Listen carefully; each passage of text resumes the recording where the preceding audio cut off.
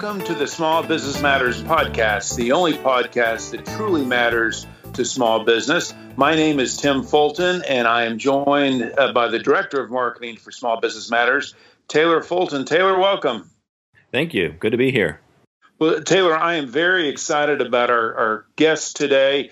You and I have both played on athletic teams, whether it was basketball or football or tennis, and we're both sports fans, right? Following whether it's University of Kansas or it's Tulane or it's the Miami Dolphins. And, it's always been puzzling to me why it is that some teams seem to perform so much better than others. And sometimes it's not even the most talented teams that seem to win all the games.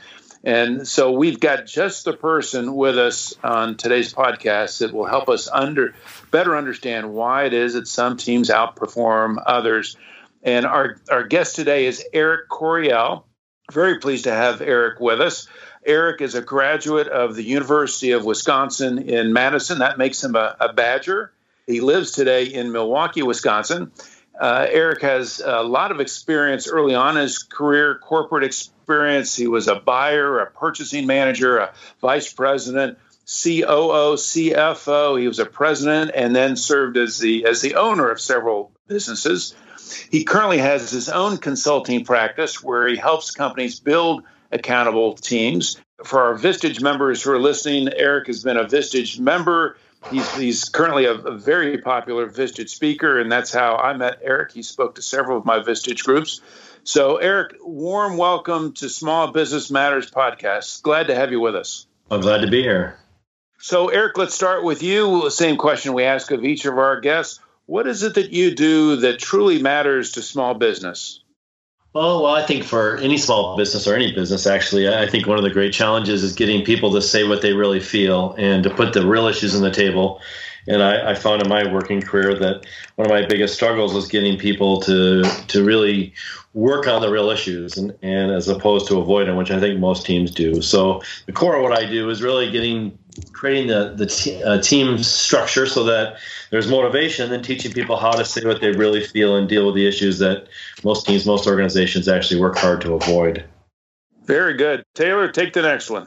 I was reading your LinkedIn profile prior to this interview, and one of the things that stuck out to me is helping leaders understand how to lead accountable teams. What does that mean? Well, for me, I believe that people either are accountable or they're not accountable, right? So if we say we're going to get done, we're accountable, but all people at some point in time will fall short of getting things done.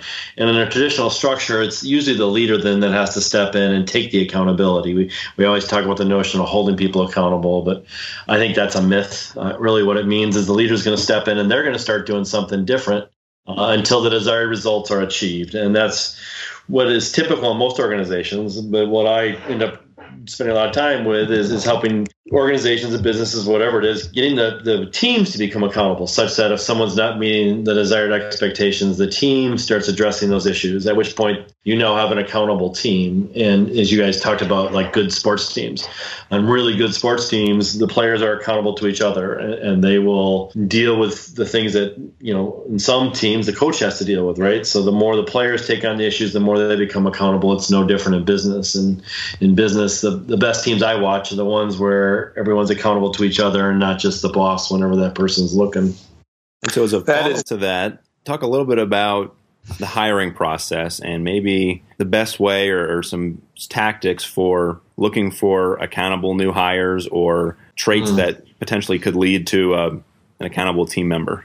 Sure. Well, there's a few things. So one is in terms of how you do the hiring, and the other is kind of the questions you ask. And that's a great question, Taylor, because it is very different. If you're trying to create an accountable team, first thing I'll talk about is who actually makes the decision. In typical teams, at the end of the day, it's the leader that decides who the new person on the team is going to be. And so if I got a team of 4 and one of my members leaves, I may involve my employees in the interviewing process, but at the end of the day, the leader, will decide. Well, when I'm on accountable teams, what I will encourage them to do is, since hiring is such an important thing, I'll suggest to the leader, hey, look, you need to be in on the interviewing process. In fact, I would encourage you to pre-screen the employees, and you pass through the ones that you think would be good fits in terms of cultural. But then at the end of the day, let the team make the decision. So I may pass through 2 or 3 candidates. I may have a favorite, say A over B and C, but I'm okay with B and C. I wouldn't pass them through unless I was. And then let the team actually do the interviewing, and they make the final decision. And what I find works about that is that when the team picks the person, even if they pick person C, and I may be kind of hopeful it's A, they now own C. They chose C. They are invested in C being successful. If I hire A and I give them A, they have no ownership around that person. And quite frankly, if A doesn't work out, they just blame the leader. So part of it is kind of the process of hiring and who ultimately makes the decision. But then as you go to hire and you want people that are accountable, those are, obviously those questions you're going to say, hey, are you accountable? But what I look for and what I'll encourage people to look for is have they been on an accountable team before? And again, sports is a good example, but you want to find people that have lived in that environment where they've had to have the difficult conversations with each other. And a lot of times you run into people and it's not their fault, but they've just never been on a good team. So actually one of the most important questions I ask is, talk to me about your best team. And a lot of times you find that people's best team, they never really was a good team. And they never really did what good teams do. They never had the difficult conversations with each other. They never had the conflict. So one of the things that I will encourage people to look for in the interview is, hey, talk to me about your best team, and then talk about those situations where you may have disagreed with a teammate or felt another teammate was not upholding their end of the deal. What did you do? And get very specific and find out if they've lived in that environment and they're comfortable in that environment, because a big part of this is having the difficult conversations. And so I'm looking for people that have proven that they can and have done that. That's really interesting, Eric, that the hiring process plays such a critical role in building accountable teams. So imagine I'm the leader of a team. To what degree will my team just over time evolve into an accountable team, and versus are there just certain moves that I have to make if I'm going to build an accountable team? Evolve versus proactive. What Sure. can I expect? Well, I think if you let it evolve, the likelihood of it getting there is pretty low. And it's interesting. It's one of the things I do, when I speak or work with teams, I'll have everybody think about their best team.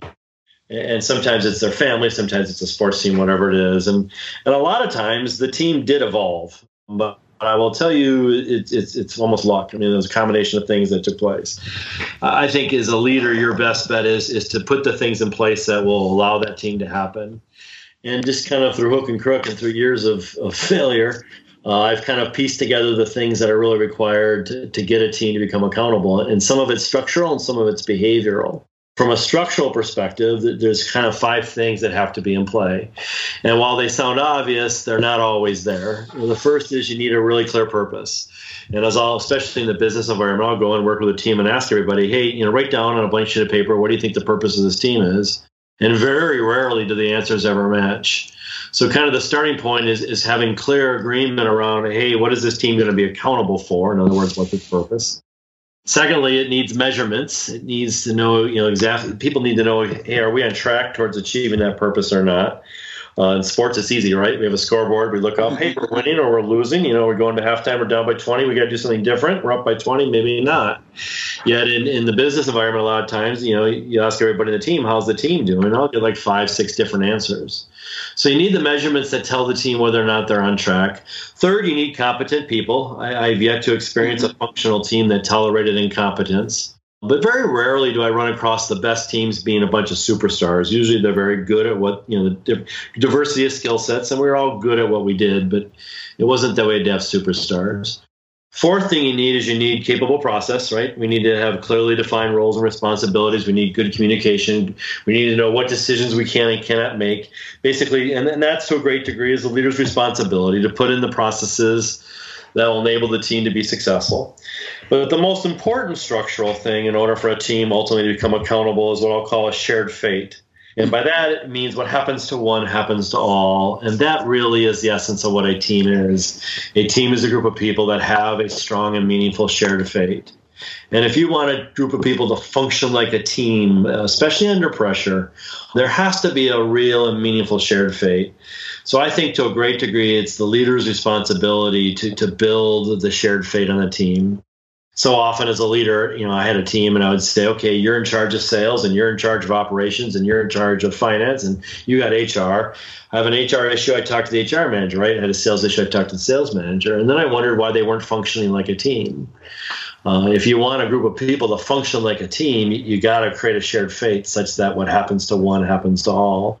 And in sports, we do that because we either win together or lose together. In the military, they do that through basic training, right? They break you down or reconnect you. But in business, that's often overlooked and misunderstood. So the question then becomes, how do I dial up that shared fate and get the team, in that position where, hey, what happens to one happens to all. And that's probably the most important piece.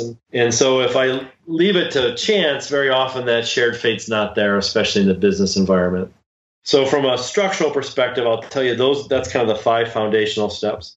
From the behavioral perspective, it's really a matter of building trust. Once I have this shared fate, the ultimate goal is to get us to the point where we can deal with our real issues together. Well, the one other missing piece is trust, right? And so what I've discovered is that you got to kind of get to a base level of trust so that the teams will have these conversations. And there, the most important thing I've learned is actually getting people to speak for themselves. If you pay attention in meetings, very often people really don't speak on their own behalf. They'll speak on behalf of other people. They'll disguise the real issue in a pronoun like we or they or our. They'll say things like, well, we don't follow a process. And we're not dealing with a real issue because it's disguised behind a pronoun. Or they'll ask a question as opposed to making a statement. Hey, guys, don't you think we should do this? Do you think this would be a good idea? Which is really not speaking for myself. And so one of the behavioral things that's critical in making this happen is to get everyone to speak for themselves, which means no more questions, no more group pronouns. And again, I'm going to speak on my own behalf. And so that's what I've come to believe is required to get teams to become accountable. You got to get those things in place. And so sure, can you get lucky and you get a group of people that do that or you have those things in place? Yes. But I think you're much better off to consciously kind of work the steps and get them in place. Eric, what are some of the major or most consistent challenges or mistakes you see business owners make with regard to building these types of teams? Well, I think one of the biggest struggles business owners have, especially in small business environments, is letting go of control. I spent years trying to get my team to become accountable, but at the end of the day, I wanted all the control. And so if you say, hey, I really want people to become accountable to each other, I want these teams to take on more accountability, the first thing is coming to grips with the fact that it means you're going to have to let go of control. And that's not easy, especially when you're a small business owner and your mortgage is on the line. I mean, I liken it often to coaching, right? When you go coach, you can't play the game. You got to put the kids in a position to be successful, but then you got to get out of the way. And that's one thing when it's Little League. It's another thing when it's my livelihood. So I think one of the biggest mistakes is expecting people to be accountable, but then at the end of the day, not giving up the control to allow that to happen. So that's, I would tell you, one of the biggest ones. The second thing then becomes, on the flip side of that, is if I'm going to create the accountable team, I have to raise what I'll call the level of adulthood in my organization, because if other people are going to have to start up and step up and take it. And very often you'll have Harvey, and Harvey's really good at what Harvey does, but Harvey at the end of the day doesn't really want the accountability. And especially as a small business owner, I feel so beholden to Harvey and I can't let Harvey go. But if you want to create this environment, you just can't tolerate Harvey not being accountable. So if you decide, hey, this is the kind of culture I want, you just got to be quicker to deal with the Harvey issue. And sometimes that means Harvey can't stay and I'll hold on to him for the wrong reasons. So at a high level, I think those are probably two of the biggest challenges business owners, I think, face in doing this. Well, Eric, I've certainly had my share of Harveys that I've worked with and worked for.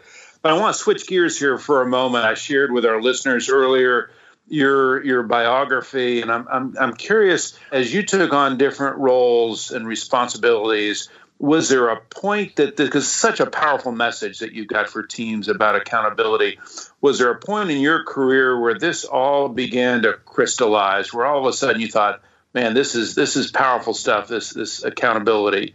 Was there a point in your career this came together? And it happened pretty early on. My first job out of college was a medical device manufacturer, and we were a smaller company, about $20 million, but we dealt with large companies, the Baxters and the Abbotts, and they were so large, they were somewhat dysfunctional. So the only way we could survive really and be successful in these companies was to be functional ourselves. So this goes back more years than I care to admit, but most of us call it the mid-'80s. And it was in those days, teams were just kind of becoming vogue, but really didn't know what to do with them. And so we went to the whole notion of this cross-functional team idea where we put salespeople together with engineers together, purchasing. And quite honestly, the teams were a disaster. And the breakthrough for me was another Vistage speaker, actually. His name was Pat Murray. Sure. A longtime Vistage speaker. And my dad, who was a Vistage chair, gave me his tape and said, you should listen to this. And I listened to it, and I was just blown away. He had such different concepts. And so I actually reached out to him, and he's been a mentor throughout my life. And he was the one who really got me thinking about teams differently and realizing that, the kind of the road to an accountable team is a road less traveled. And that was really the turning point for me. And a lot of, as I said, a lot of failure along the way of what worked and didn't work. But he was the kind of the guiding. He was the one who kind of gave me the vision of, hey, this is ultimately what it's going to have to look like. And that was the turning point for me. Thinking a little bit about organizational charts and how you formulate your team, is there a wrong way and a right way to put together an organizational chart? That's a great question. So 10 years ago, you asked me that question, I would have told you definitely. As I get older and wiser, no, there is no right or wrong, but I will tell you each structure has its advantages and disadvantages. The default organizational structure in most businesses is really the military model. It was, and we didn't apply this to business until the early 1900s, but it's the typical model, where you have the CEO or the owner on top, right? And then as we get bigger, we create departments, and as we get bigger, we add layers, and eventually kind of we departmentalize all our different activities. And much like in the military, then you have the thinking done at the top and the doing done at the bottom. And in the middle, we're really just kind of managing accountability. Management's job is to tell the frontline employees what to do and then hold them accountable to make sure they do it. There's advantages to that, right? As a leader, it gives me a semblance of control. I can see where things may be breaking down. If sales are dropping, I know where to turn my attention. It's kind of easier to manage the accountability process. It's efficient in some ways. So I think there are definite pros to that, but there's also cons. It creates usually very upward-looking organizations because it's my boss now that's going to take my accountability away. It's the boss that sets the expectations. So that structure tends to be slower, and people are looking up into the organization as opposed to the customer, and it doesn't always promote teamwork across the departments because every department's doing the best they can, right, to fulfill what they think they need to be done, but that often runs in conflict with the other departments. And so now we're competing for resources and all that kind of stuff. So I think with that structure comes pros and cons. More and more companies now are saying, hey, it's a faster moving world. We need to be more customer responsive. I want to move the decision making closer to the customers. It kind of fits the millennial generation better because the traditional hierarchical structure just doesn't fit them. So, hey, we have to kind of rethink the organizational structure. So you'll see, the holacracy thing kind of gained a lot of momentum for a while. But this whole idea of kind of flattening out the organization and moving the accountability down, and other organizations will do it as we did with EWC. We went to more cross-functional teams. And that has a lot of advantages, but along with it comes disadvantages, right? So the advantages are, hey, as an employee, I get a chance to take on a greater level of accountability and responsibility. I make more decisions. We tend to move quicker.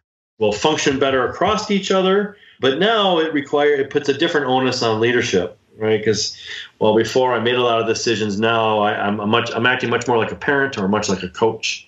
And then when the team fails, now what do I do? And so if you don't get the teams to become accountable inside that structure, it kind of all breaks down, and we tend to gravitate back to the old model. So, to get that model to work, to get the what I'll call the hierarchical model to work, it's really imperative the teams become accountable. Because when things don't go right, something different has to happen. And if the teams aren't doing that, it all kind of breaks apart. So it puts a tremendous amount of pressure and onus on leadership to ensure that these teams become accountable to make it work. And it's not always easy, because what that means is, again, it goes back to losing control, and it means I'm going to have to, to get people that are willing and able to take on the tough stuff, as opposed to waiting for the leader to do that. Listeners, you're tuned in to the Small Business Matters podcast. We have as our guest today Eric Coryell, an expert in helping teams build accountable teams. Eric, you were describing earlier some of the behaviors that make it difficult to build high-performing teams. And I've heard you speak before about the topic of pairing. Would you mind describing what pairing is and what impact it has on teams? Sure. And that was a term I got from Pat. Pat studied the works of a guy named Wilfred Bion, and Wilfred Bion is one of the founders of group dynamic thinking. And Bion was the one who really kind of discovered the damage pairing does. And in more common terms, you'll hear people call it gossiping or triangulating or backbiting. But really what it means is when you take on a real issue, whenever there's an issue that's affecting the team's ability to be successful, if you think about it, teams pretty much have a 3-step process for doing that. First, they tend to ignore, they avoid it. Maybe I have a teammate who's not performing. So my typical first reaction is to do nothing, right? He's just having a bad day. Hopefully he'll get better. And I will tend to stay in what I'll call ignore mode for a period of time until my anxiety starts to build. And typically at that point, as a teammate, and this, my other teammate's not getting the job done, I will do what Bion would describe as pairing. And pairing means I'm going to start talking to my teammates about the problem, right? So I'm going to go talk to John and Mary and Ben all about, if I say Frank's not getting the job done, I'm going to go talk to everybody else about Frank. Hey, have you noticed Frank lately? And that is called pairing. And pairing means, hey, we take on our real issues with anything less than everyone affected by that issue present. Probably a simpler term is we just talk negatively about someone and they're not in the room. Mm-hmm. And when you talk about it, everyone's like, oh, yeah, that's horrible. But when you pay attention, it's done all the time. And what happens is we'll do that, and we'll continue to do that until we realize the problem's not getting addressed. And then we move into the final step, which is usually looking to the leader to solve the problem. If the leader doesn't solve the problem, now we kind of turn on the leader, and we'll start pairing about the leader. And the conversations will be, gee, if only the boss had this act together, we'd be fine. And the problem with pairing is it destroys trust. That whenever I talk about someone else in the team to somebody else, while I may create a bond with that person and we kind of connect because we're seeing the problem child together, it destroys trust because deep down they know I'll do it to them, and deep down I know they'll do it to me. So while I do it in the moment to kind of create a bond with someone else, it's a false bond, and what it ends up doing is destroying trust and ultimately destroying the team. So one of the, if you ever had a really good team, one of the things, if you think back to that team, you'll probably realize is, we didn't talk behind each other's back very often because we knew it was the wrong thing to do. Yet in most corporate environments, it's rampant, it's prevalent. So as a leader, as I always ask the leaders, hey, is it okay your employees talk negatively about each other? And everyone says, well, no. And then my next question is, well, why do you tolerate it? And I did too. I mean, I'm not pointing the finger, but if I want a team to function at a level with trust, I can't tolerate people doing that.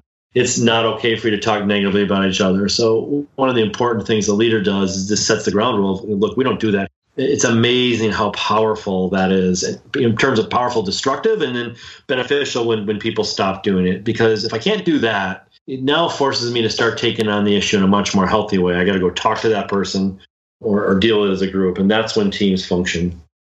Eric, before we jump into the rapid fire questions, one point I tend to hear a lot of when talking about teams is that sometimes there's a threshold in terms of how many people on a team make up a productive team. Any insights or research you can share with our listeners about that? Well, the research just kind of comes from my own experience, so you just have to keep that in mind. What I tend to watch is the ideal size is 5 to 8. And where I've come to that conclusion and what I found is, and you can certainly have a team that's smaller, you can certainly have a successful team that's bigger. Why I like 5 as a minimum is it gives you enough diversity of thought. Smaller teams, I will often watch struggle with just diversity of perspective, diversity of ideas. And so I kind of like odd numbers, and I like getting up to about 4 or 5. Is kind of the min. The reason why I choose 8, and I'll say 9 too, as a max is because there's only so much space in a team. When we have a meeting, there's only so much space, for contribution. And once you start getting over 8, what I watch happen is you end up getting a lot of spectators. And so can you have a team that's accountable larger than 8? Absolutely. But you got to work really hard to make sure that those people are involved and engaged, and you include them and get them to speak. So 5 to 8 just seems to be a natural size that tends to work easy on its own. If it's smaller or larger, you just have to kind of work hard to offset what I'll call the inherent challenges that'll happen with that. Taylor, I can't believe how fast our time is going today. We've got just enough time for your rapid fire questions. Eric, are you ready? Sure. Go ahead, Taylor. All right. What is a blog or a website that you read daily for business news, insights, or new takes? I don't have a daily one. I'm a huge Brene Brown fan, Stephen Guys, who wrote Many Habits. So I follow them, but I don't have a blog or website that I follow. I'm a big YouTuber, so I'll blow away a half an hour just watching a YouTube video. There'll be another one like, I should go watch that. So there's certain people out there that I just love. Mark Manson, Simon Sinek. There's just so many good stuff out there. The Dan Pinks and there's just a lot. So I just kind of rifle around and do that. But I have to admit, I don't have a regular following. Yeah, I know what you mean. If you go down some of those Daniel Pink or Simon Sinek channels, you could spend hours on YouTube. Hours, and I have. What's a Fortune 500 company or just a large business in general that you think does a great job in terms of building great teams and kind of providing a case study in some regards? Yeah, so it's interesting because I end up working with smaller companies on average because I think it's hard for a large organization to really create accountable teams. And so Harley Davidson is the one large organization that I've worked with that I've watched work hard at doing this, but it's a challenge. I have not personally witnessed others. I've heard obviously great things about Google, Netflix. There's a few companies out there that are renowned for working hard at doing a lot of this stuff, but I haven't personally witnessed one that I would say is a huge success at it. I think it's a tough challenge for large companies to do this. All right. What is a business trend or something you're seeing more often in the marketplace that you would love to see die tomorrow? I love that question. Oh, that's a great question. Anonymous 360 reviews, I think, are the most destructive way of giving performance reviews. In fact, any kind of annual performance reviews need to die. I'm just a big believer of much more frequent feedback and doing it together as a group. And so getting people to learn to talk to each other face to face and not do the anonymous or not do the behind closed doors with the boss. That was a good answer. I like that. And we'll get you out of here on this. What is the favorite part of your job today? Oh my gosh, I'm the luckiest man alive. I get to work with different teams every day, so I get to learn a lot. There's so many companies out there, and for a variety of reasons, but they're working so hard at creating healthier cultures. It's hard to find people. So I think it's put a lot of onus on leadership to create healthy environments. So it's fun to work with different companies and see what they're doing to create what I'll call more adult organizations.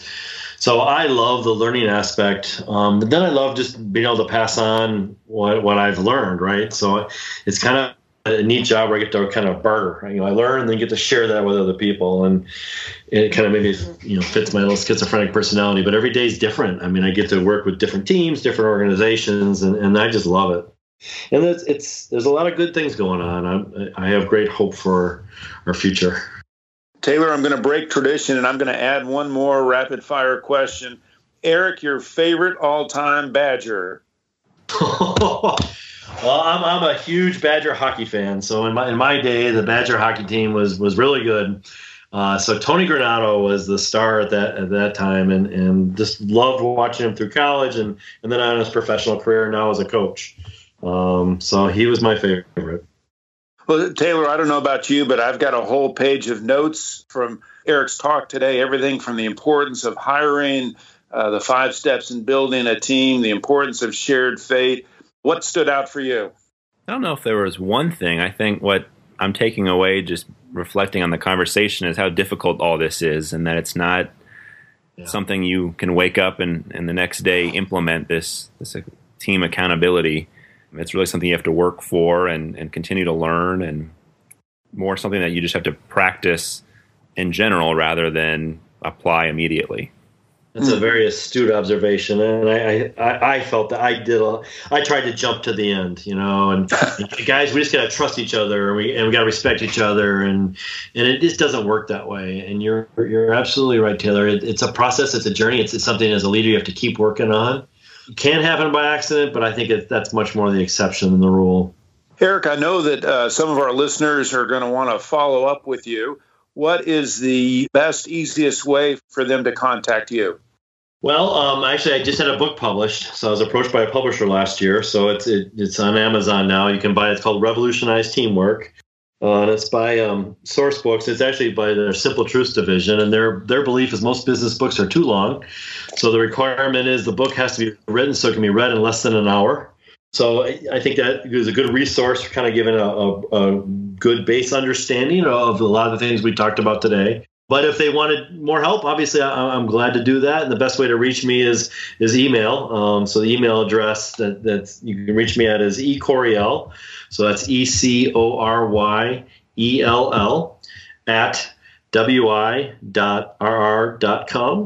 Or you're more than welcome to give me a call. My cell phone's 414-840-5704.